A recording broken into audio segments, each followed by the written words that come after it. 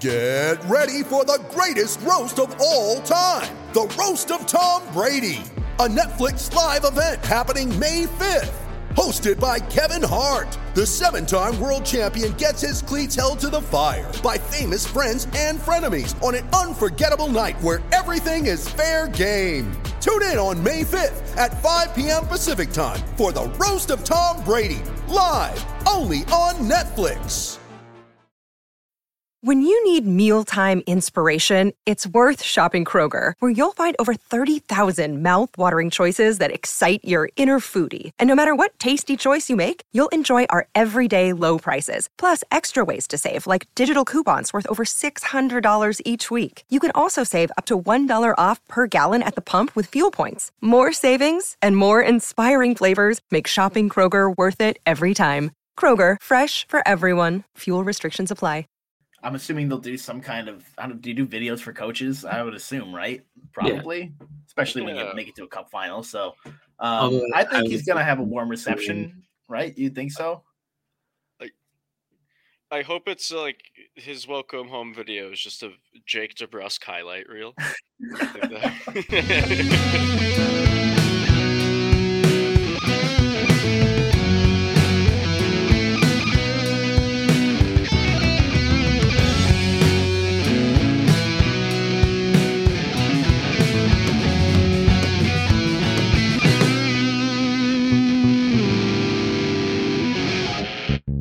Hello, everyone, and welcome to another episode of Brews and Bruins. We're still on the air somehow. My name is Drew Johnson. We're here with Cam Hasbrook. We got Chris Gear. We got a Hockey Podcast Network podcast, Bruins Diehards, Pride Diehards, DraftKings. We got a 23-0 Bruins team. It's now tied for the quickest to get to 20 wins in NHL history. They're tied 23 games to get to 20 wins. They're tied with the 2012-2013 Chicago Blackhawks and then the 1929-30 Boston Bruins. So just continuing to break some records or tie them, I suppose, which is still good. But before all that, let's get to drinks. I'm not drinking anything. Well, I am. I got a nice Arizona sweet tea here, 37s all around, just the classic go-to. You're in high school, go to the gas station, you got $5 in your pocket, spend $1 on an Arizona, $4 on the snack. Hell yeah. All right, I got our featured beer of the day, which is Baxter's Staycation Land. Hell yeah. Brilliant lager. Not a regular lager, a brilliant lager. Checking in at 4.9 ABV. Says, brewed with old world techniques to be as pristine and refreshing as the place we call home. This beer is for those of us whose favorite destination is right in our backyard. Amen to that. Described also as a beer for beer drinkers, which I feel like most probably are. But I get what they're saying out of this. It's a very crispy, classic, clean lager here. Drinkability, pretty high for that. You could really drink this. I know Drew said he had a pretty good night last night, diving into a few. Drew could probably still pound a couple of these. They're nice and refreshing enough. It shouldn't be much of an issue. Damn, you should have got me some.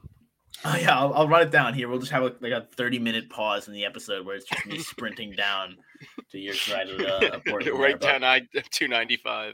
Drinkability, I'm going to check it in at a 30. And tasteability, like a 20, but like a respectable 20. It's nothing overpowering, but it is checking in with a nice, clean, refreshing palate cleanser. So good stuff right here. Shout out to Baxter. Oh yeah. Alrighty.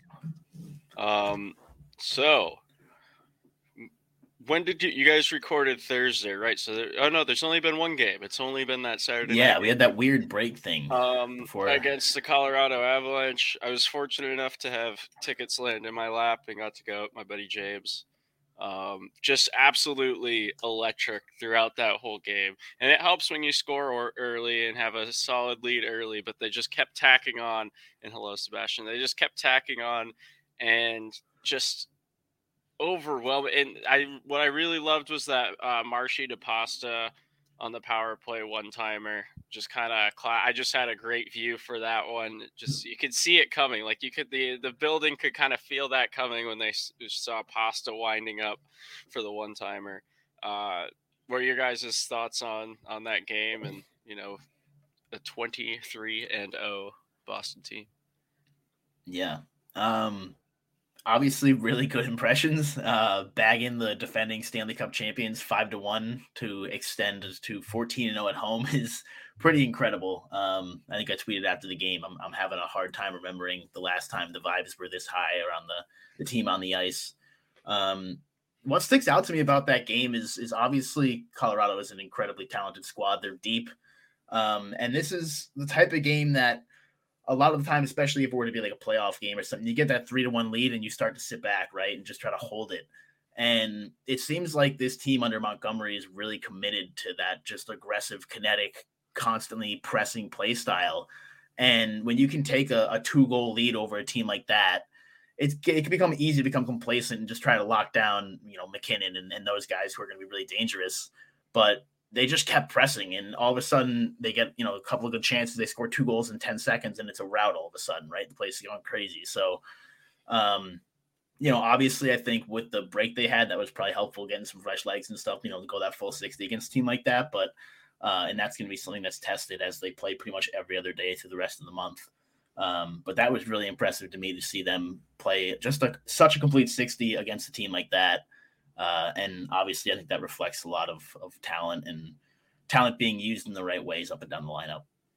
Yeah, vibes are good. I feel like a lot's been made about certain roster moves, like even by us just talking about certain D combos and certain line combos. But it kind of feels like whatever Montgomery puts together works. So there's really not even a whole lot to talk about there. I mean, I know we have a question later on about the third line, so I'll save that for later. But just cool to see a few guys really, really picking it up. I mean, every time I watch AJ Greer, I'm like, oh, this guy is like the perfect fourth liner. Like this is exactly who you want on the fourth line. Mm-hmm.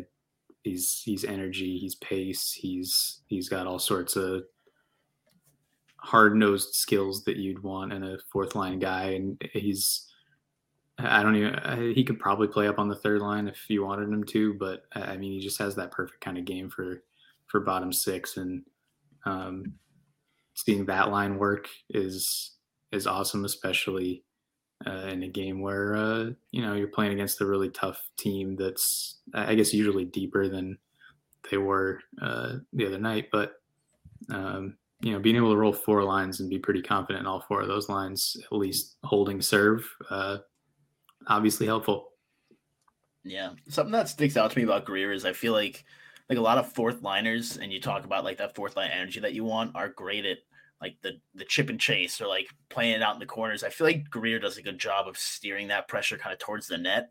So you're not just wearing down the defense and stuff. You're actually still like creating chances at least and putting pressure on all 5 guys versus just trying to, buy time until you can bring out those first 3 lines again. But yeah, I think obviously the flexibility that Montgomery has had is only possible because, they have been playing so well in the lineup. And obviously that reflects on the stars who have been showing up and those middle guys, the Charlie Coyles and stuff, who have been good, but it also really reflects on that fourth line that he's comfortable moving guys around or even just keeping that together right now. And it's working pretty much every time anybody's on the ice right now. Something during the Avs game, when Foligno fought and then he got the extra for roughing, I had a feeling they were going to give him like an instigator. I found it weird they gave him an extra 2 for roughing. But I may have yelled some obscenities towards the referee. And I think there was like not like a little kid, like a teenage girl and her dad throughout like the game, I realized was like explaining stuff like, oh, during that scrum, the 2 defensemen have to stay at the blue line because they're not allowed to go in towards the opposing net in a scrum or whatever. And so I realized I was that fucker yelling at the ref at the Boston Garden, fucking hammered for her. So I'm proud to take on that role. But also, I just love Foligno playing the role he is. It feels like it's like a David Backus situation, but Nick Foligno can like play that role, and he's kind of been that role and has the leadership and will play the gritty game. Doesn't mind, playing a few minutes. I just spilt something. Well done. That's okay. But yeah, I've really liked Foligno's play is kind of the summary of my thoughts there. Foligno revenge tour is definitely nice. Nothing but positives to say about Linus Omar too. I mean, this goaltending tandem has been great so far, but another really solid night out of him.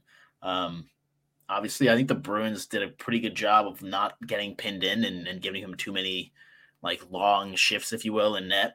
But yeah, to hold a team like that to one goal obviously is always going to be impressive. So more out of the same out of him, and really just obviously it's still kind of early in the season here, but as far as we go back to, we kind of talked about this a few weeks ago, but when they initially made that signing, and it's like, oh, all right, we're giving 3 guys to a guy who's been impressive out of Buffalo but hasn't really been tested out of there, and I don't think you could have asked it to pay off much better than it has so far, especially this season. So shouts to Don Sweeney on that one. You got to give him credit there. Yeah, I mean, the contract looks really good right now. Yeah. Yeah, he's still pretty young. He's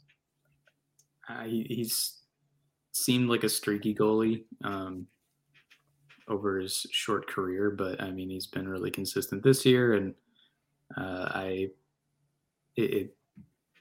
feel like confidence, both in terms of what you have in front of you and what you've been doing, is such a huge thing for a goalie. And having played that well for so long and having his team continue to play well in front of him, I mean, all kind of bodes well for things rolling downhill a little bit. Yeah, certainly love to see that. Random note, did you see that Bruins alumni game, the D pairing of Zdeno Chara and Ray Bourque? It's a decent pairing. Yeah, not too bad. I wish we could do a simulation where we could see both of them in their primes. And also, I wonder if Orr and Bourque have ever skated together in one of those, or if that overlap never happened, but that would have been pretty cool too. Is that like a thing can you go to that? Is it I assume it's for charity or something? I don't really know. I haven't looked into it that much, but I'm assuming they sell tickets to that, but that'd be kind of cool to go to. Not really sure what the deal is, but it was hard to see who was actually playing in that, what the rest of the team looks like. Yeah. Yeah, they just featured the stars. Stars like Kevin Miller and Adam McQuaid. Nice to see Quater playing, Yeah. Looking good. Not so much for Kevin Good Miller. to see that. Well, at least it's good to see you didn't break a leg. All right. He's done so many times. Every time he returns, he just breaks another leg. Yeah, sorry, my absence there for a couple minutes was I spilt my entire Arizona. And it was slow. I think it was slowly spilling for the past 5 minutes. And then I just noticed it when I saw it trickling down to the ground off the table. So the whole table was covered with Arizona. It's a party foul, but at least it wasn't a beer. The NBA season is heating up, and there are still so many unknowns. That's why at DraftKings Sportsbook, an official sports betting partner of the NBA, new customers can bet just $5 pregame moneyline on any NBA team to win their game and get $150 in free bets if they do. Check this out. Feel the sweat. Right now, everyone can earn up to a 100% boost with DraftKings stepped-up game parlays. Go to the DraftKings Sportsbook app, place the same game parlay, and combine multiple bets like which team will win, total rebounds, and more. The more legs you add, the bigger the boost, the bigger your shot to win big. Download the app now, sign up with code TBPN. Place a $5 pregame moneyline bet on any NBA team to win their game and get $150 in free bets if they do. That's promo code TBPN only at DraftKings Sportsbook. Minimum age and eligibility restrictions apply. See show notes for details. We got Bruce Cassidy coming to town. Yes. Should be interesting. I don't know. I'm assuming they'll do some kind of. Do you do videos for coaches? I would assume, right? Probably, especially when you make it to a cup final. So, I think he's gonna have a warm reception, right? You think so? I hope it's like his welcome home video is just a Jake DeBrusk highlight reel.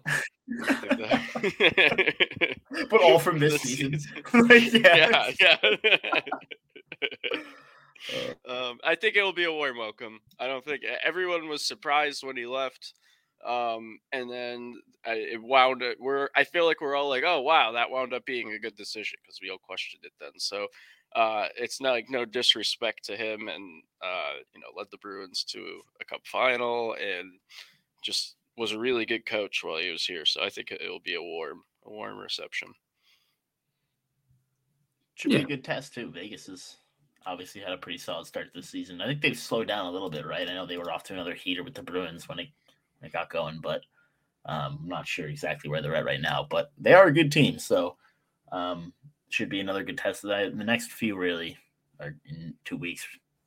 I think we have the Avs again. Is Tampa again or something like that? Maybe Vegas. Oh no, it's Vegas twice and the Avs again, I think, right? And Arizona in the middle. NHL schedule makers are just like on something. They're just, hey, let's do a bunch of home and homes and let's make sure there's no games on Fridays or whatever. Yeah, you have a bit of a grind there with the Avs at 9 p.m. Then you got the Coyotes on Friday at 9:30, and then a not so bad 8 p.m. game against the Golden Knights on Sunday. But is there a point? We haven't had that yet, right? That stint where you get all the games at like 10 because they're on a West Coast tour. Like a band, because that's what they are now. They're a bandwagon on tour. Let's go, everyone, get on board. Yeah, very cool. I think we have a listener question. Yeah, a solo one. A solo one. Well, Richie asked word. Yeah. Word. Word, Richie. Word, Richie. And then he said dope. Nice. As well. True. Hell yeah, brother. Sick. That's sick nasty, dude. Drew, do you have the other one, or do you want me to? Yeah. Then there's a real question from Sean. I didn't know who was taking that.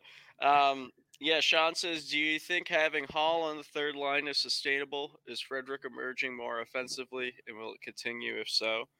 I think when you're playing with Taylor Hall, that's what's gonna happen.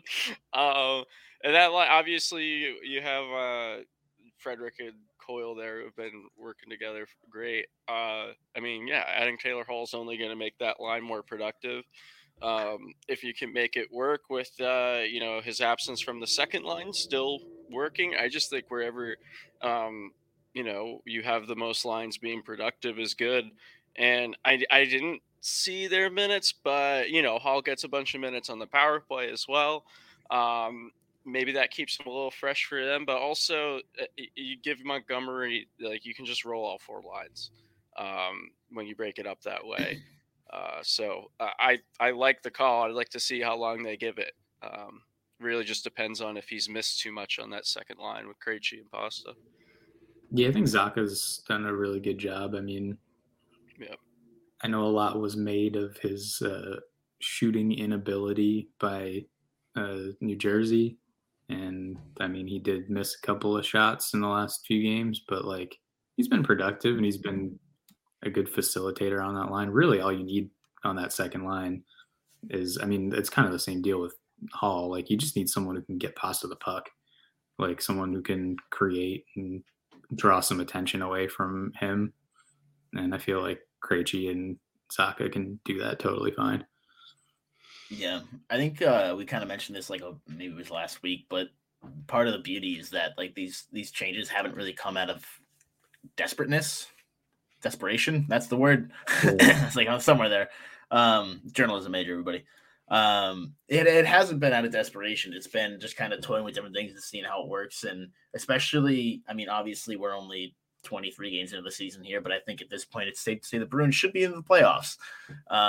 And so I think a chance, especially this early, for Montgomery to kind of try out a couple different things in case some of that scoring dries up later in the year, in case you get a weird injury or something, and kind of seeing, all right, besides the obvious combinations that are working, what else can we go to if we do need to switch things up down the road, so that, you know, all of a sudden their scoring dries up in April and you have to switch up some lines. It's not the first time that guys are playing together outside of a practice. So I think that's another bonus to it. But as far as Frederic, I feel like the scouting report on him has always been, you know, obviously he's a high energy guy. He brings a lot of physicality and stuff, but he does have a really good shot. He's got a pretty good release.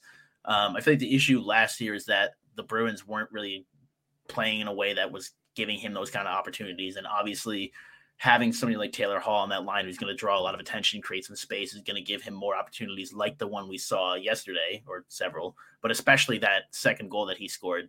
I think that was Eric's goal, right? No, that was Fred's goal. Eric did not score. Trent had the first one. Fred had the second one. But the quick release from Fred on that, I don't know if it was a one-timer or just kind of a stop and shot, but it was a one-timer. It was, right? And he popped the top corner like it was not like he's got that shot. It's just that it's rare for him to kind of have that kind of, he doesn't have the ability skating wise or hands wise to create that space for himself. But if you have somebody like Taylor Hall on the off wing who's going to do that, all of a sudden you can draw that open and just feed it over to him. And I'm not, you know, not sure Trent Frederic is exactly the guy that people are marking as like a need to mark kind of guy in the offensive zone. So that, you know, if they can make it work, again, it all depends on the success of the second line, but if they can keep producing up there, I don't mind dropping Hall down. And, you know, I've seen people talking about it on Twitter and stuff. I don't feel like really it's a demotion at this point with how the lines have been rolling. Yeah. All right. Awesome. We're so smart. We're good. It's amazing. Like, you just it's got to agree when they're 20-3. It's like, yeah, it's working. What are you doing? Don't do it. Well, actually, if you're playing Taylor Hall in your third line, like, it just makes me not so scared if someone got injured. It's like, oh, Marsh, like, you know, like a short-term injury. You're talking long-term injury, then, you know, that's different. But it's like, oh, Marshy's going to be out for 2 weeks. Yeah, you could just bump up Taylor Hall or something. Or you could, if Zacha gets hurt, okay, well, that was like basically your third line guy anyway, so whatever. Like, it's just amazing how like deep this team is, and I feel like comfortable with most of those players in the bottom six, or I guess on the third line, playing second line minutes and so on, going up the line. So, very good to see. It's amazing. It's a special season. It's tremendous. It's spectacular. I like it when the team is good. Contrary to some Bruins fans. On that note, is there anything else that needs addressing? Keep on keeping on.